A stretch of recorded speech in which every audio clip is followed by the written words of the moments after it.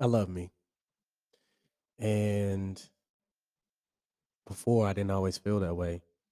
I used to expect that the love that I had for myself would come on the backs of accomplishments, um, appreciation for works done, how kind I am, the selfless acts that I give, the ways in which I move.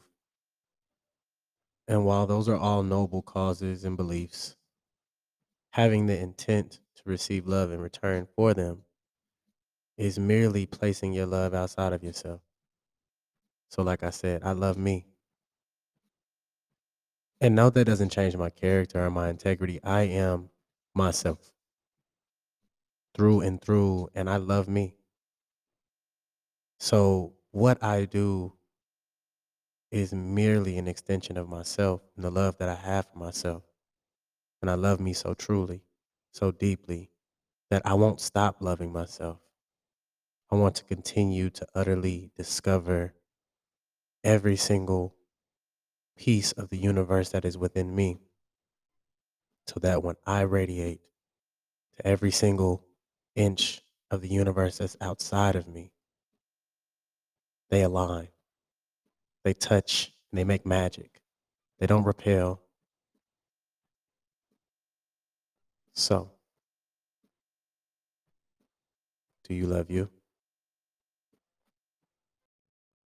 This episode of Confidential Space is brought to you by LA Discovery. Hand poured candles, trendy home goods. Life is beautiful under the palm trees.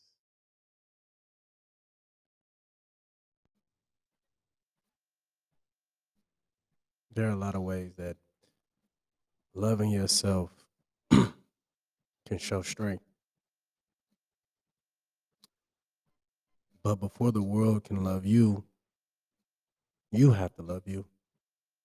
You have to know that that piece of you that you were given to spread onto this plane is yours to harness and nurture and love and build with. You are a one of one. So before you tell me you love me, before you tell anyone that you love them, and before you have the expectations of others loving you, you first have to find the ways in which you love yourself. Find the ways in which you love yourself through pain and conflict. See, this type of love is homegrown, it's organic, nothing processed about it, nothing manufactured. You can't put a filter over it. There's no catchy caption that can make it look better. This is the type of love that you exude when you walk into the room and you are completely and utterly secure within who you are. See, that's a love. Your aura speaks before you even open your mouth, before words come out. A love that's felt and it radiates. And not only does it radiate, it is magnetic. It attracts. Not only does it attract, it transfers. So others feel it and then they embody it themselves. See, that love, when you love yourself, is the best love you can ever have. Because between thick and thin, that love will always exist.